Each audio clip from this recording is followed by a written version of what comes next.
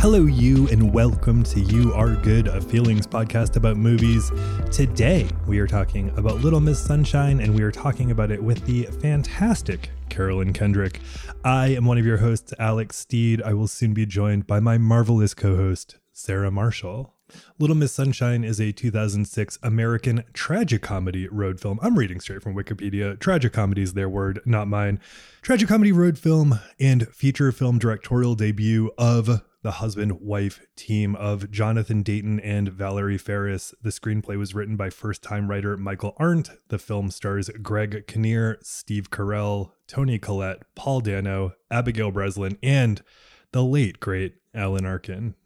Carolyn Kendrick, first and foremost, is a tremendous musician. She's also the producer of this show and of You're Wrong About.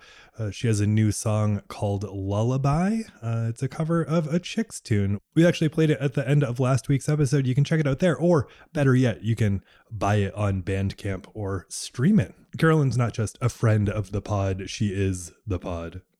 How is it going out there in your world, everybody? How are you feeling? What are you thinking? What are you reading? What are you watching? What is bringing you joy?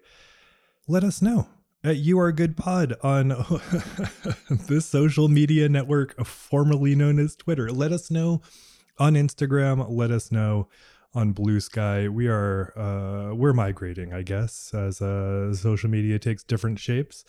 And we're seeing what sticks. So reach out to us. Let us know how you're doing. And don't forget that you, my friend, you who's listening right now, you, my friend, are good. You Are Good is made possible with your support. Thanks so much to everyone who supports us on Patreon and Apple Podcast subscriptions.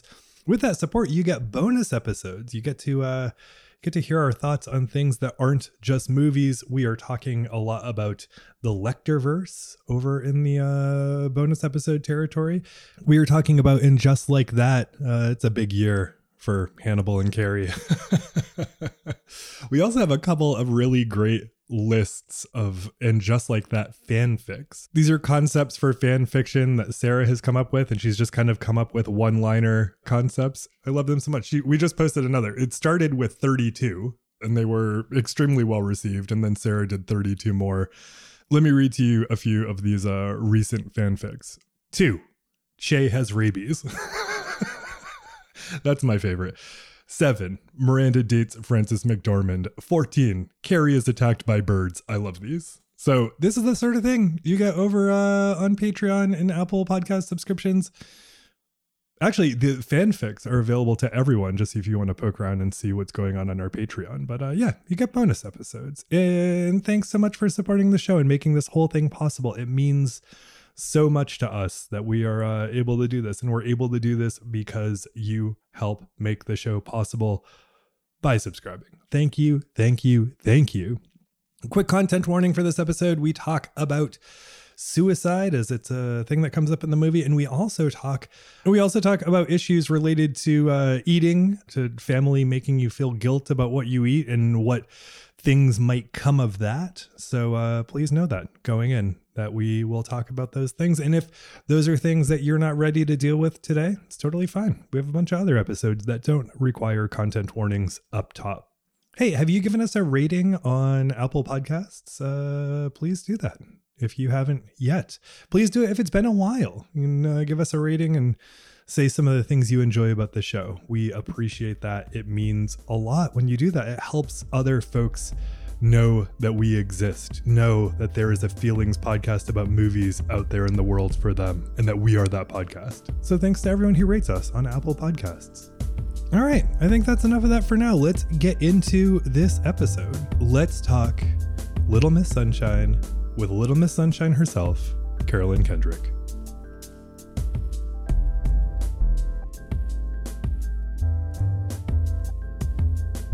Hello, super freak Sarah Marshall. Hello, the kind of girl you don't take home to mother, Alex Steed. Did you notice that a character is drinking out of the Hamburglar glasses? Yes, I did, McDonald's Alex. Yes, I did. It was Paul Dano. Yes, I did. I was like, this moment is for me. Sarah, how are you doing? I'm great. I just watched, I think, one of the most important Guncle movies of our time, Little Miss Sunshine. It is an extremely important Guncle movie. Which is important because I believe all three of us are canonically Guncles. This is the truth. We watched Little Miss Sunshine, and we watched it because our wonderful producer, Carolyn Kendrick, wanted to watch Little Miss Sunshine and talk about it with us. Hello, Carolyn Kendrick. Hello, everyone. Hi, Sarah. Carolyn, I saw this movie actually earlier this year, but I hadn't seen it forever before that. And watching it, knowing that this is something that you wanted to watch and discuss, made me see you in a whole different light. I'm curious to hear how. Can you tell us what your relationship with this movie is and why you wanted to talk about it with us? So this was the first cool indie movie I ever watched. Because, I grew up only having access to big blockbusters and whatever was making the most money at the movie theater. And we were not really a movie watching family. However, I have some very cool uncles who are not guncles, unfortunately. Strunkles. Strunkles. I have a very cool aunt and uncle who I love very, very much and who I've lived with kind of on and off throughout my life. And they are movie people. And whenever I would get to spend time with them, that's how I would learn about cool stuff that was happening in the indie world, I suppose. And this is one of the movies that they introduced me to. This was the second one that they told me about. And the first one was Moulin Rouge, also a favorite. Moulin Rouge, my heart. But also, I feel I relate to every single one of these characters. Sometimes a movie just strikes you because it's close to home in a way that helps you metabolize things. Before we go further, Sarah, do you want to jump into the cute little yellow Volkswagen van and take us on a journey through Little Miss Sunshine? Yes. Also, did this movie aid to the creation of van life culture? I think so. Totally. I bet it totally did. I thought a lot about how brilliant the use of this van was, because without this van as a icon of the family running after it to get it started, I don't know that it would have been as successful as it was. That's true. It's really a very effective plot vehicle. Ha ha! It is. But yeah, so Little Miss Sunshine, we open with a family of people all establishing their own pursuits. Everyone is working really, really hard at something. Grandpa's doing heroin. He actually isn't working hard at that, but he is doing heroin, though. He's working hard at having fun while he can. That's true. Yeah. He's on a quest. He's going hard at it. Yeah. And Grandpa is, of course, Alan Arkin. And then we have his son, Greg Kinnear, who's an aspiring Tony Robbins motivational speaker who is motivationally speaking to a dimly lit room of a large room with only a few people in it. And he's got some quiz kid Donnie Smith energy from Magnolia. He really does. So Greg Kinnear is trying to be a motivational speaker. He's trying to make a deal go through with Stan Grossman, which Alex, as you pointed out in our group chat, is a reference to Fargo. Mm-hmm. Then we see, I think we actually first see our Little Miss Sunshine herself, Abigail Breslin, practicing her routine, watching pageants, actually. Mm-hmm. Mom is trying to hold the family together. Everybody wants something, and Toni Collette wants to hold the family together. Yeah. And then Paul Dano is working out. He's taken a vow of silence. He's reading his Nietzsche. We don't know what's going on with him. And then Toni Collette goes and picks up our Guncle in question, Steve Carell, from the hospital. She is picking him up after a suicide attempt because she wants him to continue to wish to be alive, has him bunk with a teenage boy who isn't talking to anybody, because that's just the available room they have. Yep. And we have dinner, and I feel like we should talk about this dinner scene for a second. Oh, yeah. This dinner scene is what it felt like to be alive in 2006. It's actually, it feels a little bit more 2008 for me, at least, because it feels sort of like recession core. Yeah. Everybody is barely scraping it together. Everybody is obviously stressed. There's like KFC, and then there's a side salad made, which I think is just like such a classic dinner. Just I don't know. How do you feel about that? Totally. I feel like, especially when you're growing up, you really learn the tone of the day through the dinner. Oh, like totally. If it happens and how it happens and what happens inside of it. And then we have the popsicle dessert. And I love that it's about like Toni Collette being like clearly spread unbelievably thin, but like holding it together and being pleasant and making dinner and making everybody sit down, because it's like, we're still having dinner. Right, exactly. I'd be really curious to hear from the audience what their dinner routines were growing up, because Totally. they're all so specific and somehow revealing in one way or another. And like, I remember, you'd go to your friends' houses for their dinner and you'd see their exotic dining rituals. Yes. And ours was, we ate at 5:30 every day, which is a very old person time to eat, which is not surprising because my dad was old. And we would watch, I think at 5:30, Hard Copy was on. So we'd watch Hard Copy or The People's Court, and we'd eat dinner. And then depending on what time it was, if it rolled into 6 o'clock, then that's when the actual news comes up. And then eventually Entertainment Tonight would come up. It was all centered around television in our house. Yeah. We were always more of like a 8:30, 9, 10 p.m. kind of family. Wowzers. That's very European. Musicians are very European. Well, not these musicians, but it was like we would often have like rehearsals until 8 and then you'd eat after. We ate at 7 and we had to sit down at the table until like my senior year of high school, when my mom gave up and let us all watch Jeopardy. This dinner scene, not only just like the food that they're eating, but like the way that they're interacting, the little like brief sentences that they're saying to one another really like give you the full portrait of everybody's relationship to each other. And that's what dinner does, Right. Dinner is like a little play every night that tells Totally. you everybody's relationship.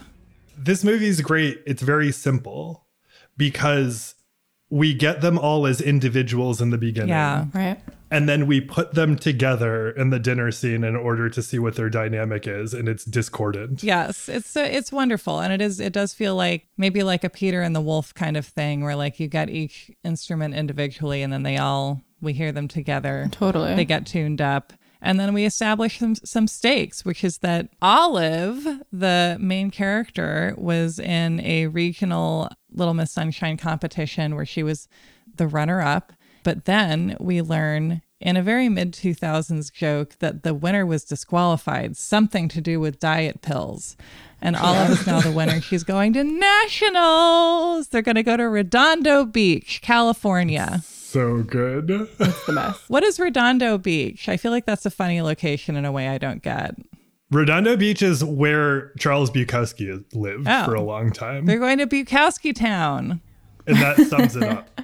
So they're like, in a scene that was very stressful to me, the parents are walking around slamming things and arguing about how to get there.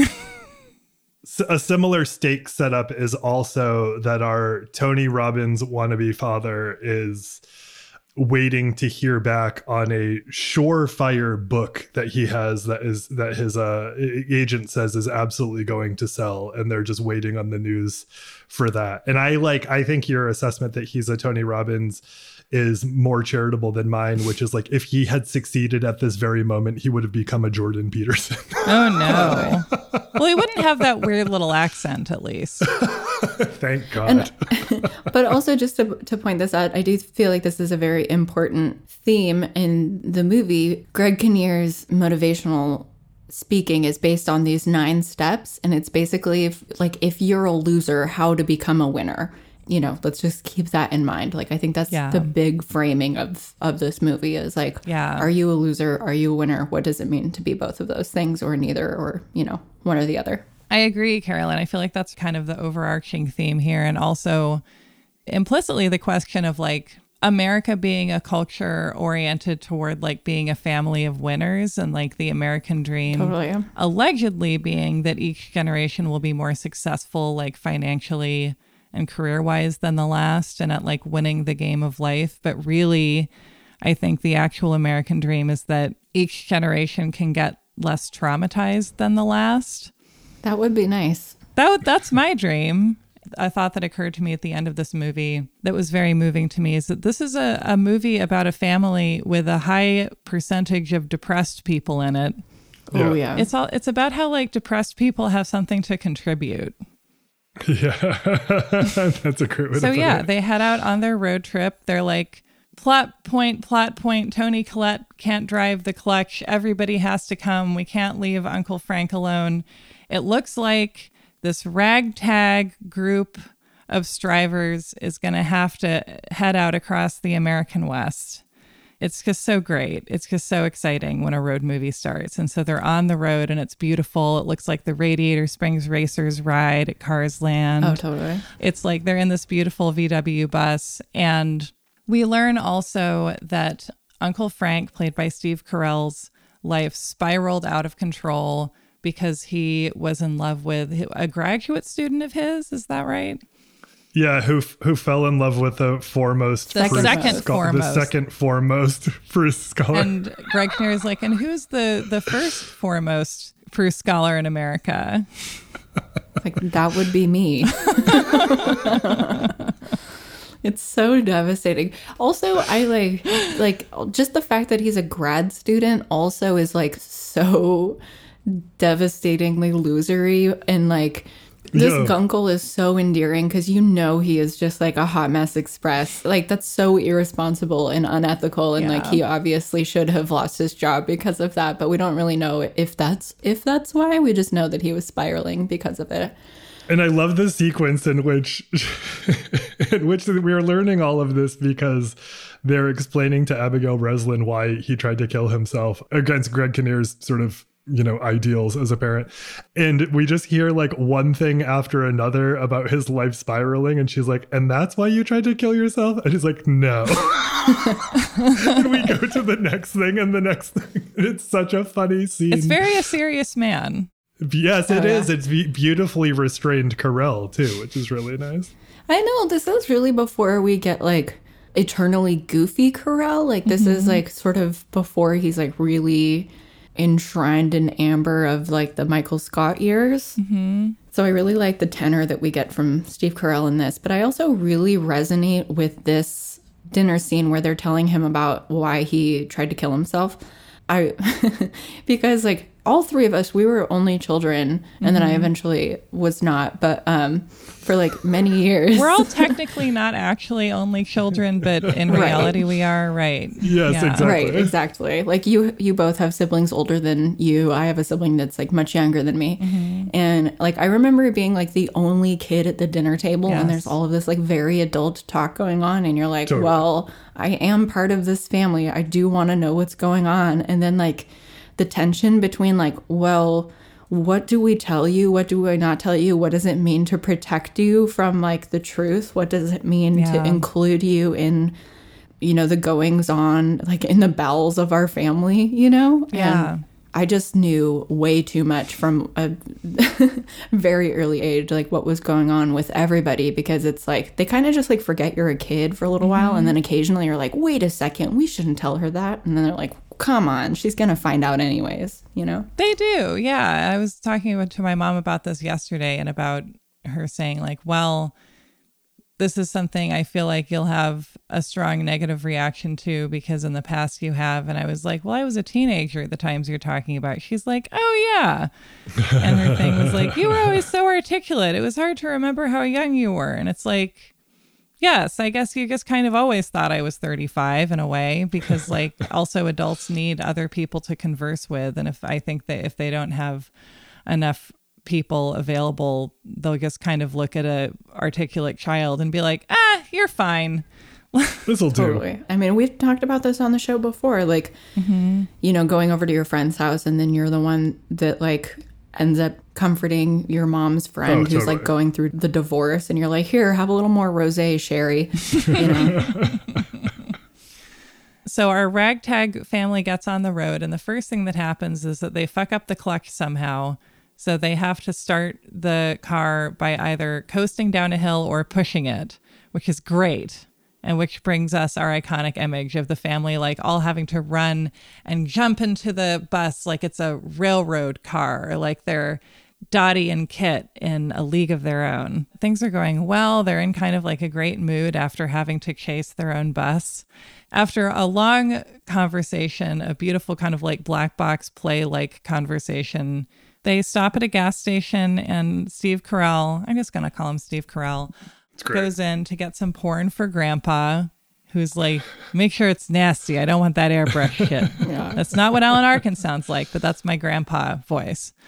And it's kind of like this moment, you're kind of like lulled into a feeling of safety. People are laughing. It's going well. But then Steve Carell's grad student, who's got a fucking polo shirt on, is at the very gas station. What are the odds, I ask you? With the second foremost Proust scholar in the car, who's just been awarded a genius grant. And they're in a convertible, for God's sake. Yeah. And he gets back in the convertible after running into Steve Carell buying his old school porno, and they're laughing and full of life and love, and it's simply too much. Simultaneous to this, the William H. Macy plot line is playing out. Alex, what's happening there? Oh, he is realizing, a quick aside about Greg Kinnear as a character is earlier we get that Greg Kinnear is trying to psychologically bully his daughter into not having ice cream. Oh my God, I didn't talk about this. I can't believe we forgot that. This is one of the scariest scenes ever committed to film, in my opinion. Yeah, they're out to a Denny's style restaurant, and it's actually so perfect to some of the meals I remember having as a kid out, because we rarely went out. And she doesn't ask like what she can have; she asks what dollar amount she should keep it under. Yeah, totally. Which was like extremely real. She's told she can keep it under $4, and she decides to get waffles a la Modi, so cute. Which she learns means comes with ice cream. Carolyn, why don't you recap this scene? What happens at the diner? Well, so Greg Kinnear, in his slimy way, which he thinks he's being helpful because he wants to encourage Olive to like be the best. He wants to encourage her to be a winner. And in his way of doing this, he tells her, well, ice cream comes from animal fats, and if you eat this, you might yourself get fat. And everybody else at the table is like begging him not to say this. Like, please don't say this. Like, you should not say this. But he like can't help himself. And it's so sad because you see Olive like encountering for the first time this very loaded emotional language about food, and you just like, as somebody who's been alive in the world and like has been internalizing these what he thinks is like a small thing but is not a small thing, it's like, it's just so hard to see, because you're like, oh, before this, like she was so happy about the ice cream, she was so excited about the ice cream, and then you see her like become conflicted, and everybody else is telling her to get the ice cream, and her dad is like, don't eat the ice cream. And she's like, oh, shit, now my decision is all of a sudden politicized in this family. It means something rather than just getting ice cream. So eventually she orders, and long story short, everybody else is like very sweet and very encouraging, and they're like, well, I want some. And so Paul Dano and Steve Carell, and they're like eating it, and they're being like the best gunkles ever, and just eating the ice cream. And she's like, wait, don't eat all of it, let me have some. And it's just very sweet that she at least like gets that, but you know that's gonna affect her for the rest of her life, right? Because we later have her express to her grandfather that she doesn't want to become a loser because her father hates losers, and she doesn't want to lose her father's love. And so like that motivation is tied to everything that he thinks a loser would do or not do. Right. Alan Arkin, God, R.I.P. Alan Arkin, but like this is a character I've appreciated for a long time, because it's like zany, loud, brash, tells it like it is, grandpa. But like, I didn't realize, I think, until these last goes in this movie, how sweet this character really is. And like how extremely loving and there for this child who lives with these fucked up parents is. And this was what he won an Oscar for. I believe so. Very well deserved. And so meanwhile, sorry, that was an aside to get to the fact that Greg Kinnear, or like a backtrack to get to the fact that Greg Kinnear now, at this part in the movie, is trying to get to the bottom of whether or not this book that he's been guaranteed will absolutely sell is selling. He chases down his agent, who's played by Bryan Cranston. I had forgotten that happened. We have 2 Breaking Bad characters in this movie. Well, and the house they live in feels like it's down the street from the Walter Whites. Well, and it's in Albuquerque. Right. Yeah, exactly. It's an Albuquerque joint. He gets a hold of his agent. It is revealed that the book has not sold. It sounds like, based on Toni Collette's response, that it's not just been a matter of like, this book is definitely going to sell, but they've spent a lot of their time and resources, or Greg Kinnear has spent a lot of their time and resources on making this book something that the family's future is banking on. And it sounds like that is not going to happen. And now there is tension. So yeah, we see Greg Kinnear breaking a bit as well. Mm-hmm. But yeah, I mean, to get back to the diner scene for a second, like, I think this is an incredible scene, and it really, it shows Greg Kinnear's character in such a big way, and shows like somebody with the best intentions they can offer based on the rules they've set up for themselves, like creating the memory that, you know, Olive is going to be talking about in therapy in several years, where her body became an obstacle to her father's love. Yeah. Or where she learned it was a potential obstacle to that. And like the like quiet in that scene, the fact that like nobody raises their voice, but this is like this Yalta moment. Mm-hmm. I don't know. I think it does a great job showing how things that happen in families are important on the scale of like key points in the Cold War, because that's what families are to the people who live in them. And then, yeah, the way it gets turned around is really beautiful. It's just like, it's like this huge emotional scene that never gets loud. Yeah. And I love how in the quiet moments you can hear the background music in this restaurant, and it feels like tinny, like you're about to pass out. Yeah. Oh my God. So Greg Kinnear like gets a dirt bike from neighborhood youth that night when they check into their motel, and like goes to the spa resort where Bryan Cranston is staying, or I guess the fancy hotel, and it's like, we got to make this right. And Bryan Cranston is like, no. And kind of, I guess, makes clear that Greg Kinnear is a loser because he can't sell his 9 steps if he's some random guy. Right. Which, you know, it makes sense as an argument. And yet so many random guys sell steps at this point. But yeah, he specifically says, it's not the steps, it's you. You're the problem. There's nothing worse that Greg Kinnear could possibly hear in that moment. Yeah. And also just kind of relating this back to the diner scene earlier at dinner at their home, when they're talking about why Frank tried to kill himself, why Steve Carell tried to kill himself.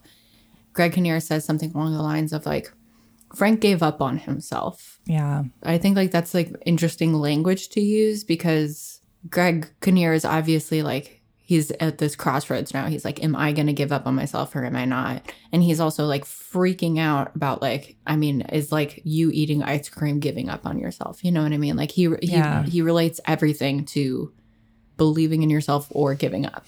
You know, it's like this very binary thing. Totally.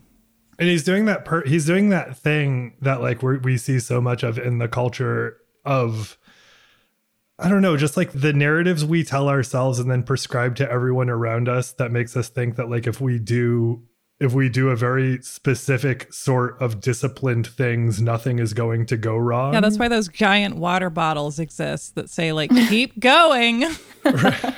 And then sell the promise that it's like, look, like this, you know, if you just do things the right way, or if you have the right attitude or whatever, like you're not going to experience some tremendous accidental calamity or systemic calamity. And then, you know, you start to internalize it and then make everyone else encounter your belief that that is their reality as well. Which is fundamentally what religion is. And I guess if we live in a secular way, we just have to apply that logic to other random stuff. Yes, absolutely. I really relate to that impulse, because I think even though I wish I wasn't like this, and I do feel like I'm trying to work on it, I do come from a family, and also I believe that like if I just get all of this done, if I like to-do list the shit out of my life, if I like micromanage and like control every like little variable that's going on, then like success will come for me and like things will not go wrong. And obviously that's like nuts and like not true whatsoever. I'm constantly feeling the friction of that, where it's like, but I did everything right. Why is this not working? Yeah. I think like some of the moments of freedom I've experienced in the last few years has been when I've like tried to let go of that and be like putting a little bit more purpose on like, why am I doing this, instead of like, I need to do this to like make sure that everything is okay. Yeah. I feel like you have to get a sense of control from somewhere, or maybe you don't. I don't know. That's like a kind of a good question. Like, do you need a sense of control? Like, yeah. Does there come a point at what, like, maybe do you need that some amount of your life, and then a point comes where you can be like, I don't need that. One certainty is you will never have it. And the other certainty is, or the like false certainty is like, maybe if I do the right thing, I'll get it. And I feel like all of human history is coming up against that realization. But maybe that's what Alan Arkin's character has going for him, that that he's just like fully in the flow current of like whatever happens. This feels actually like a movie where like different philosophical belief systems are taking a road trip together. Yeah, exactly. They're all exactly. I was really hoping that we could talk more about this, especially in context of Paul Dano's character. Like, I want to have like a very dedicated like philosophical chapter conversation. But I want to know what happens in the movie next. What happens in the movie? Okay, so they get to the hotel. They get to their motel where they're spending the night. Greg Kinnear goes off on his trip to try and get Stan Grossman to change his mind, which he is not able to do.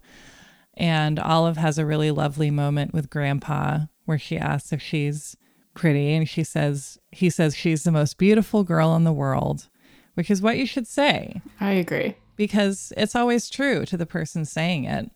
And she asks if she's a loser because this is her big... I mean, Carolyn, I feel like you remember this scene better than I do because you've seen it more than the one time. What kind of happens here? This feels like an important moment. It's like very clear that like Grandpa Alan Arkin provides safety emotionally for her. So she feels like safe enough to ask like this big pressing question, you know, which is like, I don't want to be a loser. Like, am I pretty? Like, can I do this? Which is essentially what she's asking. Like, can I be a beauty queen? I think like the unspoken thing about this from the outset of the movie is like Abigail Breslin / like her character. She's obviously like, she's a gorgeous kid. She's like a perfectly amazing kid and she's beautiful, but she's also like a normal kid, you know? And all of these other beauty pageant girls are like, you know, their hair's higher, you know, trying to reach God. And, you know, they've got spray tans and like it's like this different genre of... They're just like haunting children. Right. not the children themselves, but like the way that they're made in this movie. Well, they're made up to look like little dolls. So there's something uncanny about it. Right, exactly. And so there's also the question that like I think every little girl asks is like, can I be a beauty queen? Like, am I like the other girls? Am I like the girls that I want to be like? Am I like these other women that I look up to? Alan Arkin just responds perfectly. Like he says all of the right things. He's like comforting and he's there for her and 10 out of 10, no notes. In the takeaway of what he says ultimately is essentially like the journey is the destination, which is like, I feel like an important thing that the earlier we learn it, the better, which, you know, ultimately she's saying like, can I be a beauty queen? And he's like, don't quit, because it's like the quitting that is potentially the problem. The point for him is that she like participates and tries and engages in this journey. And like, it doesn't necessarily mean that you're going to be a beauty queen, but it definitely means that like you're going to try something out that you're interested in. And I love that. I love that he gives that to her. Yeah, it's a really special scene. And so in the night, Grandpa dies because his goal was to have as much fun as possible, and apparently he just wore his little old heart out. It's a pretty good way to go, especially having just given great advice and had a great like grandpaing moment. And then they're faced with the question of how are they going to deal with Grandpa's body, because they have to get to the pageant today at 3. And I feel like this is something that would have seemed kind of like an over the top plot to me when this movie first came out. And now that I realize that as you get older, especially, people just die with incredible frequency, you're just like, yeah, this is what happens. You're like trying to get your kid to the pageant, but grandpa's dead and you have to deal with his corpse. They do kind of the only thing they can do and get to the pageant on time, which is to wheel his corpse out of the hospital and stick it in the back of the van. But then they get pulled over by Breaking Bad's own Hank. Dean Norris.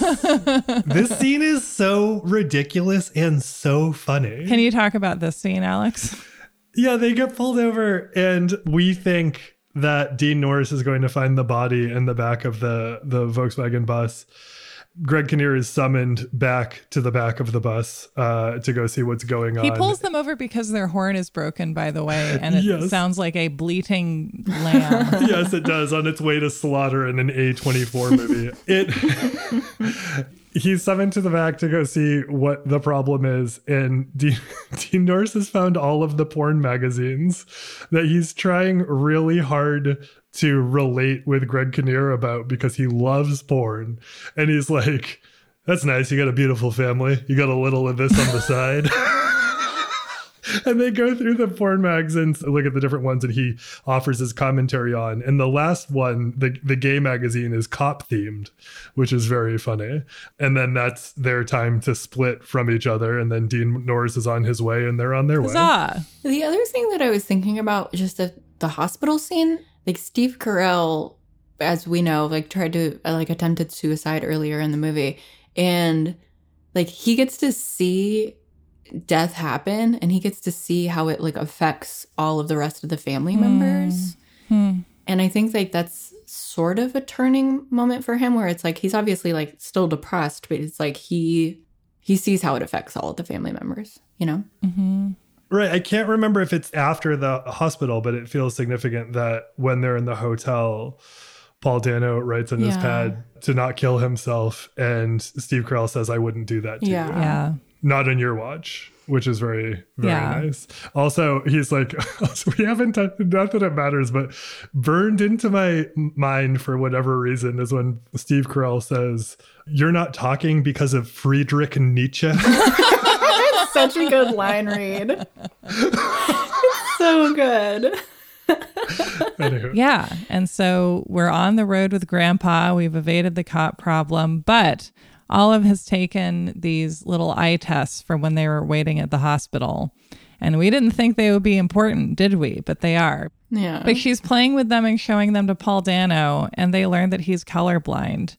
And Steve Carell is like, if you're colorblind, you can't fly jets, because he has taken a vow of silence until he gets into the Air Force Academy. Yeah. And Paul Dano needs to have a big reaction. And they pull the car over and he like runs into a field and breaks his vow of silence with the word fuck, I think, which is really, you know, probably the best way to do it. The way that he screams is like actually what's going on in my brain 24/7 all of the time, but it just like never comes out.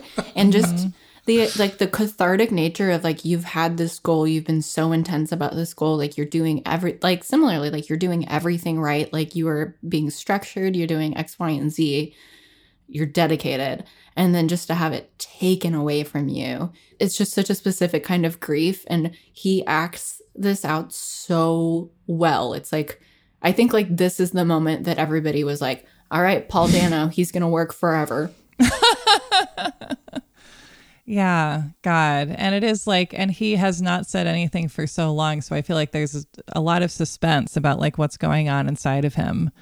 He has this whole kind of screaming soliloquy about how much he hates his family, but it's clear that it's like, it's a feeling of vulnerability. Mm-hmm. And he calls them a family of losers, right? He calls them all losers. So our theme comes back. The other thing that I love about this scene is like, Toni Collette's like sweating it out, being like, well, should we go talk to him? Should we go talk to him, Greg? Like, you know, make him feel better. Go say something to him as he's like processing this like huge grief. And the thing that makes Paul Dano's character like ready to move on and like actually process this grief is Abigail Breslin comes over and she just lays her head on his shoulder and is like just there for him. And, you know, Yeah. that kind of grief, like you can't say anything about that. You know, it's like there's nothing that any of them could have said to make him feel better. You just have to like be there for him. Mm-hmm. And it's a fun mirror because the whole prior, like because of a lot of what Sarah just said about how expressive his face is, he's really there for her so much of the time in the lead up without ever saying anything to her. Right. Obviously, he writes some stuff down on the pad sometimes, but like he's like really there. He's kind of the only person who's there for her, along with Grandpa, excuse me. And then she comes and does the same. And like in a second, he's like, all right, I'm coming. Which I thought was very funny and cute. It's so sweet. Yeah. And I'll also say that like when she goes down to comfort him, she's wearing these little red cowboy boots. Oh my which God. are so I great. love those. Oh, Yeah. I love those boots so much. She has to like carefully pick her way down a hill. And then when he's sufficiently able to go back up to the van, he carries her up the hill. He picks her up. It's so cute. Oh my God. He's a good brother. He's a very good brother. And then they get finally to the National Little Miss Sunshine pageant, which is happening at a shitty convention hotel in Redondo Beach, where all of the most dramatic moments of one's life tend to occur. And so they rush in. It's like the Gimme Some Lovin' sequence in Notting Hill. Well, first we see Steve Carell's amazing little run, which is kind of like the guy It's in so Duel. good. Iconic. Yeah. And then Greg Kinnear has to use all of his motivational speaking skills to charm the Sparkle Motion lady. Perfect. And they succeed. They get Olive added to the list. And then Paul Dano and his uncle are taking in the pageanteering culture and it's wigging them out. So they go and have a talk by the beach, which solves one of the problems that feels baked into this movie, which is that Steve Carell is the world's foremost Proust scholar, but so few people have actually read Proust that it's hard to know how that could be thematically related. Right. And he basically acknowledges that. He's like, you know, nobody reads Proust. And it's like, yeah, especially me. Basically gives Paul Dano the beautiful Gunkel speech, which the core of the argument is basically that Proust was like, you know, like the 20 years I spent writing that book that basically nobody reads were the best years of my life, because that was where I grew into the person that I am. And the happy years of my life, which is basically like, I don't know. I love as an argument because it's not sugarcoating it. And it's clearly by someone who just has had a massive downward spiral that ended him up in a motel a la A Serious Man. Right. Steve Carell at this moment has also just seen a full page ad in like a newspaper for Larry Sugarman's new book. Oh my God. Understanding Proust, which names him the foremost Proust scholar. So the one thing he had left, he doesn't have anymore. He's not even the foremost Proust scholar. Yeah. And so it feels like he's getting advice from somebody who is like in a period of like as much tumultuousness as a teenager. Like this is some period of like radical destruction and growth for him. And that it's not trying to say like, no, it's fine. These are the best years of your life. He's like, no, yeah, these years are terrible, actually. You're becoming who you are through them. Right. And he's reminding himself too. Yeah. Because he's learning how to not want to die again, or learning what to do when he wants to die, I should say. Because you kind of don't learn how to not want to die, I guess. You learn how to navigate it. That's so true. Well, I've heard that if you take ketamine, you learn how to not want to die, but I don't know if that's true. I've heard that there's 9 steps. Just don't be a loser. So, Alex, you studied philosophy in college. You were a philosophy major, hilariously. Sure. Can you give us like a little Nietzsche 101 to help better understand Paul Dano? I can in being a kid who read it a little bit when I was 15, but Nietzsche wasn't in my philosophy diet when I was in college. But like sort of like a Cliff Notes version of like how people experience and engage Nietzsche in their teens is they experience him as often it's tied to like a particular form of like teen brand nihilism. Often it's the first like adult that young people read who reflects back to them that they're feeling that everything is absurd in one way or another. that we take the wrong thing seriously, who was a serious person who reflected back to you the seriousness of how unserious everything is. Well, so it's obvious like why Paul Dano's character is like feeling connected to Nisha. But then I similarly was like, I've never read any Proust whatsoever. Like, I don't know anything about it. But I like looked it up, and the first Proust quote that comes up when you Google it is, "Love is not vain because it is frustrated, but because it is fulfilled. The people we love turn to ashes when we possess them." Which I love that. That's great. All I know about Proust had, I think, a 7-volume novel called Remembrance of Things Past. Mm-hmm. Although I think it's more literally translated as In Search of Lost Time. It's about a man that eats a cookie and remembers 7 whole books. The reason that I bring that up is like, what do you make of like the screenplay of this is so well written, and it's the lines are so economically conveyed. Like, there's a reason that they picked these two figures for these two characters to be like obsessed with. I really think that Paul Dano and Steve Carell, like, they feel like the most connected maybe of all of the characters. They're very similar, and I think they know that about each other, like in that they like dive fully into like being obsessed with these writers. Yeah. And I'm just curious like what you think about like why these writers. I mean, I feel like Proust as a choice is like that. I don't know, that he explains it in some helpful ways in that soliloquy, which you can then kind of extrapolate through the movie, which I love a movie that like makes its themes available to you without you having to go on brainy quote. And that Proust was somebody who, like, according to the standards of the time, like never really got his life started and like pursued some, like was the ultimate loser and like poured all his energy into something whose value was not validated by anyone who was alive when he was. And most people alive after his death. And that like the Greg Kinnear approach to things is like, for you to be a winner, everyone has to know that you're a winner and you have to be talking the entire time. I don't know, that it's like the Proustian life is like a little bit the academic life that we're getting from Steve Carell, where he's like, he's existing at the margins of this family and of the world that he used to be in because he lost his job. And like, if you've lost a job in academia, there's kind of nothing you can do aside from being a Ghostbuster.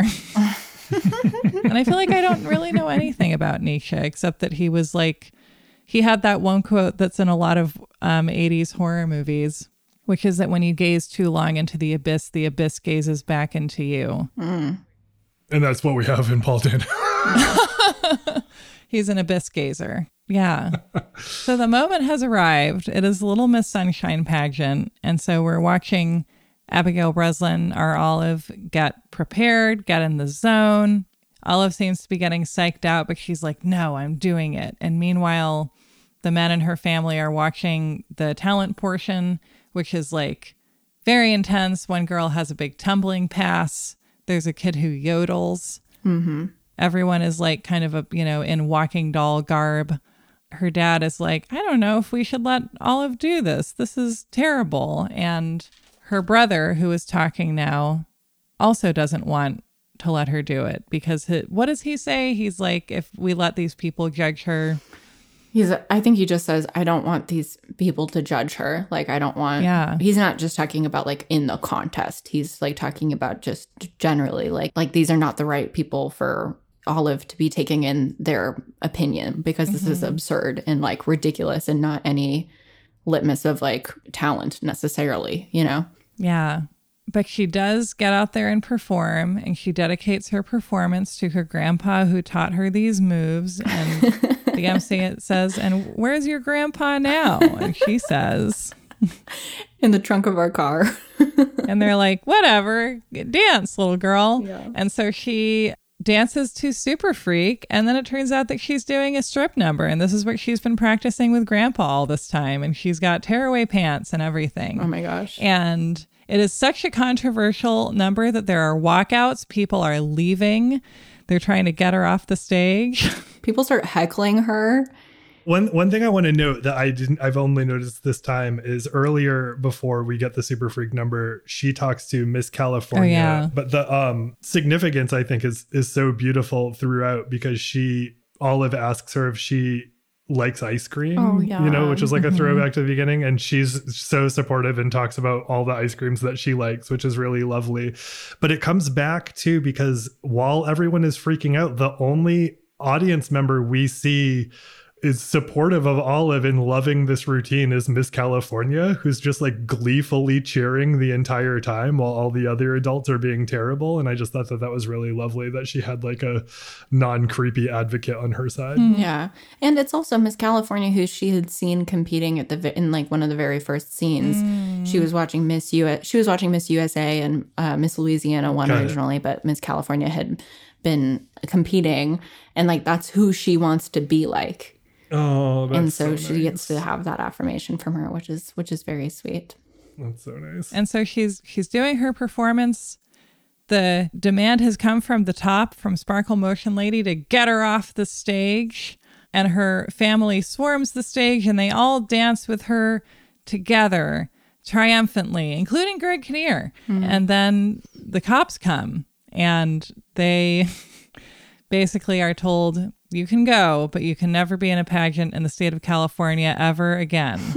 Ever. Oh, and then Steve Carell says, I think we can live with that. And then they drive off into, I guess not the sunset, because they're going east. They drive away from the sunset. The end. Little Miss Sunshine. Wow. What a great movie. I guess my question for you, Carolyn, because this is something you've loved for a long time, is like, based on your love for it, because like I remember this movie was huge. It was. In its own way. Like, it's really remarkable how long people talked about it, how big of a dent it made in the zeitgeist. I would compare it to like Silver Linings Playbook, I guess, although I think that it's much better and became part of the culture in a big way. And I wonder why you think that this resonated the way that it did. That's a good question. I'm not totally sure, other than just the obvious points of its sweetness. And Americans are always trying to grapple with winning and losing in some way. And I think that there is something to that. And at least personally within my own life, like I come from like a family that is like very focused on high achieving. And I think just like any sort of media that let me see families be loving in that way, even though they're like not necessarily nailing it all of the time, like that felt very comforting to me, I mean, that's a theme that comes up often enough in American movies, that it kind of, I'm a big believer in the idea that the media we make or that succeeds kind of shows where our priorities are, regardless of whether we're succeeding in executing them as a country. Totally. And this idea, I mean, this is such a Bad News Bears ending, where it's like, she like, not only does she not win, but like she's dragged off the stage. Like people walk out of her performance. It's like she's screening Gummo. She's prohibited from ever competing again. Yeah, she's banned from the state of California. Probably the first time that's happened to a 7-year-old girl. Yeah. That's next level. That's like taking Bad News Bears to another level. Yeah, it's true. They should be called the Little Miss Sunshine ending. But like the point of it is that her family was in there with her, and that it feels like they saw what they had to offer each other. And I feel like, I don't know, I feel like there are a lot of movies where they're like, it's a dysfunctional family. And it's like, do you understand what a dysfunctional family is? Because it's not just that everyone is a character. Right. It's that like we kind of understand where the dysfunction is coming from. And I feel like everyone is operating from their own set of intentions and their own belief system, and like not being able to hear each other or see each other at crucial moments. And it feels like in some ways this is about this family going on a journey where they're forced to see each other and to open up to each other and to kind of empathize with each other and grow toward each other, because they're kind of put through a series of zany circumstances that force them to do it. Well, I know the thing that made watching it this time interesting, knowing that this is something we're going to talk about because it's something that is interesting and important to you, and it's a movie that's resonated with you for a long time, is that I know that like there have certainly been, with regard to you cultivating you are a musician and sort of you work towards greatness in your pursuit of music, and there have been ways that like your family's push towards being really great at something have been beneficial. And there are certainly also places where it can feel triggering when it's like, if I'm not being perfect it's like the thing where she says, like, I don't want to be a loser because my dad doesn't love losers. Mm-hmm. And so it can feel sometimes like if you don't hit what you think is the greatness that you think that you should hit, it can feel like you're failing on a level beyond just whatever you're setting out to do. And I can appreciate watching this because we kind of get to see that the person who is setting the standard for perfection, Greg Kinnear, is not setting that standard from the most solid foundation. Totally. That's a great point. It's nice to be reminded. Right. It's such an arbitrary thing, you know, what people's idea of success is or perfection and growing up, it was, we just want you to be happy. We want you to have opportunities. We want you to like be able to thrive and succeed in whatever. And it's coming from a good place. People would ask me like, oh, well, are you going to be a musician? Like, are you going to go into the family business, et cetera, et cetera, et cetera. In response to that, well, she can do whatever she wants as long as she's like really, really into it. And like really, like as long as she's like so passionate about it that nothing else, you know, it's like you have to be 100% into like whatever it is that you're doing. Mm-hmm. And like the subtext that I interpreted that as is like, you can do whatever you want as long as you're the best at it. Mm-hmm. I don't know. Like, I think I've developed, I don't know, this sort of like muscle within my body where it's like, I can't just do things casually, like at all. Like, I just have to, and I'm not the best at anything, really. Like, I think like there's a lot of things that I'm very passionate about and that I love doing and I love making. I think it's interesting because I know that this is a standard that you both were raised with in one way or another. And I grew up in like rural Maine where expectation was like, don't get pregnant before you're 18. You have to be the best at not dying in rural Maine. Yeah, exactly. And so seeing if you told me about these issues when I was younger, I don't think I would believe that they would lead to lasting issues. Yeah. But I certainly have, observed it, that I think whether or not you interpret this consciously, that one who's dealing with this interprets this consciously, it can feel like every slip or every personal failure or whatever results in one way or another to losing the love of a parent. Yes, Alex, it does. And God doesn't love losers, And that creates an anxiety around everything. Mm-hmm. Yes, that's why I can't go to the car wash. What if I can't get my car in the tracks? What then? That is genuinely stressful, though. Thank you. I love how much of this quiet debate inside so many families, it feels like this movie makes explicit and just shows, I don't know, you don't want a family of winners. You know who's a family of winners? The Kennedys. Yeah. Ooh, great point. And yeah, it is like this kind of ongoing question because, I mean, my parents also I think their definition of success is to be happy. But to them, to be happy is to be successful. You know what I mean? Mm-hmm. You can't really uncouple that necessarily. It's like an ongoing question, like in my self-reflection and therapy and things like that. Like, what does it mean to be successful? And what does it mean? Mm-hmm. Like, what does a successful, happy life where you feel like you're winning? What would that actually look like if you're taking it from like a holistic standpoint? And like that involves mm-hmm. more things like making sure you have community, making sure that you have like access to fulfilling work and like access to like good food and good weather and things like that, rather than just being like, I am going to be the foremost Proust scholar. Carolyn, I think you kind of nailed the like why Proust question.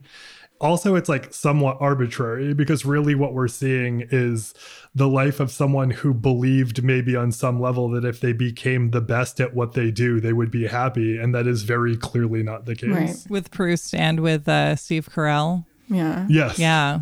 They became number one. Shouldn't they be happy? Shouldn't it all come together? This might be too big of a question, but I'm curious, what is both of your definitions of success? Mine is having a sense of contentment on your journey. Mm-hmm. That requires constant re-examination and recalibration a lot of the time. It is certainly not any specific achievement because time and space move and it will change immediately. So you have to kind of be, that you're going in some direction or content with the fact that you're not going in a particular direction at the moment, but you'll eventually go in a direction, and that on your way to that place, you will also be pursuing some level of contentment. Mm-hmm. I think it's having a drinks fridge. I mean, I do think that in some way. But yeah, Alex, I agree with you. And I feel like I would describe that as like being able to be good company for yourself. Yeah. Oh, that's nice. That's a good way to say it. Because I don't know, if you see the things that you work for as like a banquet that you have like gotten the ingredients for and cooked and laid out, then like the question then is, are you able to eat it? Yeah. What's yours, Carolyn? I think my definition of a success is having the ability to interface in a helpful and healthy way with community, having access and interaction with art, and having really good bread around most of the time. To eat the center out of. Yes. We're going to get you a pied-à-terre above Ken's Artisan Bread in Portland. Yes. Oh my God, that would be so nice. Can you imagine? Oh my God. Should we do the daddy question? Yeah, let's do it. We know that William H. Macy is a father. Who, in your view, is the daddy? My daddy is Paul Dano, I think. Paul Dano. I'm not sure. I always called him Paul Dano growing up. Mostly because I was very invested in his well-being when I was in middle school, because I was like, this guy's the best. I have a huge crush on him. And then also, like, I think his character is such a good brother. And that's also something that I find like very meaningful within my own life, is like I get a lot of meaning out of like trying to be a good sister. Mm-hmm. And actually my brother was born in 2005. So I remember like watching this movie like while I was like babysitting my little brother. So I think I kind of like internalized some of the ways, hopefully I tried to internalize some of the ways that he's there for her. Yeah. I'm going to say Alan Arkin, both in this movie and in general, because he had a long and amazing career. I love his character in this. I feel like you have to have elders around, partly because they've been around enough to stop giving a fuck about the stuff that sometimes your parents are busying themselves with and believe will save them. Totally. Yeah, it's a very special bond, and also a good death that we get for him in this movie. And I love it when characters get a good death. Yeah. I'm going to say Gunkle. Gunkle Steve. Gunkle Steve. Gunkle Carell. Gunkle Steve is my daddy in this movie, specifically because he realizes something that may lead to his growth while pointing something out to somebody else who needs it. Mm-hmm. And, I think his Proust speech to Paul Dano is for Paul Dano first, but might actually be a more consequential and important reminder to himself. And his ability to process what Proust means to him is when he's presenting it to somebody who needs it the most, and it turns out he might be that somebody. That's a plot point that I recognize in my own life. Are you that somebody? I feel like our show is the Gunkle to a lot of the listeners. Aww. We're trying. And we, in the process of trying to entertain, often accidentally learn things for and about ourselves along the way. But it's certainly been a plot point in me being a Gunkle for many of the folks in my life. Often because I want to be that to the people who are in my life, but because I don't always know how to be that for myself. And it turns into, you often sometimes get there by proxy. No, that's so sweet. This is a movie about the importance of extended family and, in execution, found family as well, because it's about needing multiple people to turn to, in your life, who are going to see things differently from each other and kind of together form the whole of what you need. For sure. I was just going to say, I want to give a special honorary mention to Olive when she's doing her routine, because when Greg Kinnear is actively fighting one of the security guards, she's still dancing in the background. Yeah. And I love that so much, because she's just I gotta keep going. It's so sweet. She really kills it. And she's half going to see if she should continue, and they're keep going, and then she goes.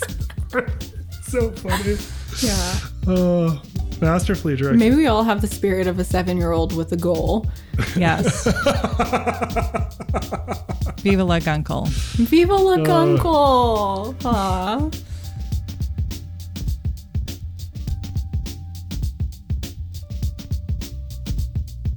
All right, everybody, that is it for this week's episode of You Are Good, a Feelings podcast about movies. Thank you for spending time with us. Thanks for listening. Thank you, Carolyn Kendrick, for joining us on this week's episode, and then, of course, editing it, and then also producing it and making it sound great. Thank you to Miranda Zickler for editing the episode. Thank you to Fresh Lesh for providing beats that make our show sound so sweet. We appreciate you, Lesh. Thank you for supporting us on Patreon and Apple Podcast subscriptions. Thank you for leaving a review on Apple Podcasts.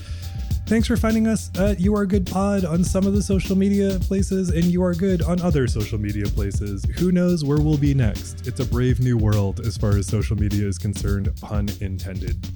I think that's all for now. Join us next week. Next week, we'll talk about Midsommar, and then we have some other great summer movies to round the season out.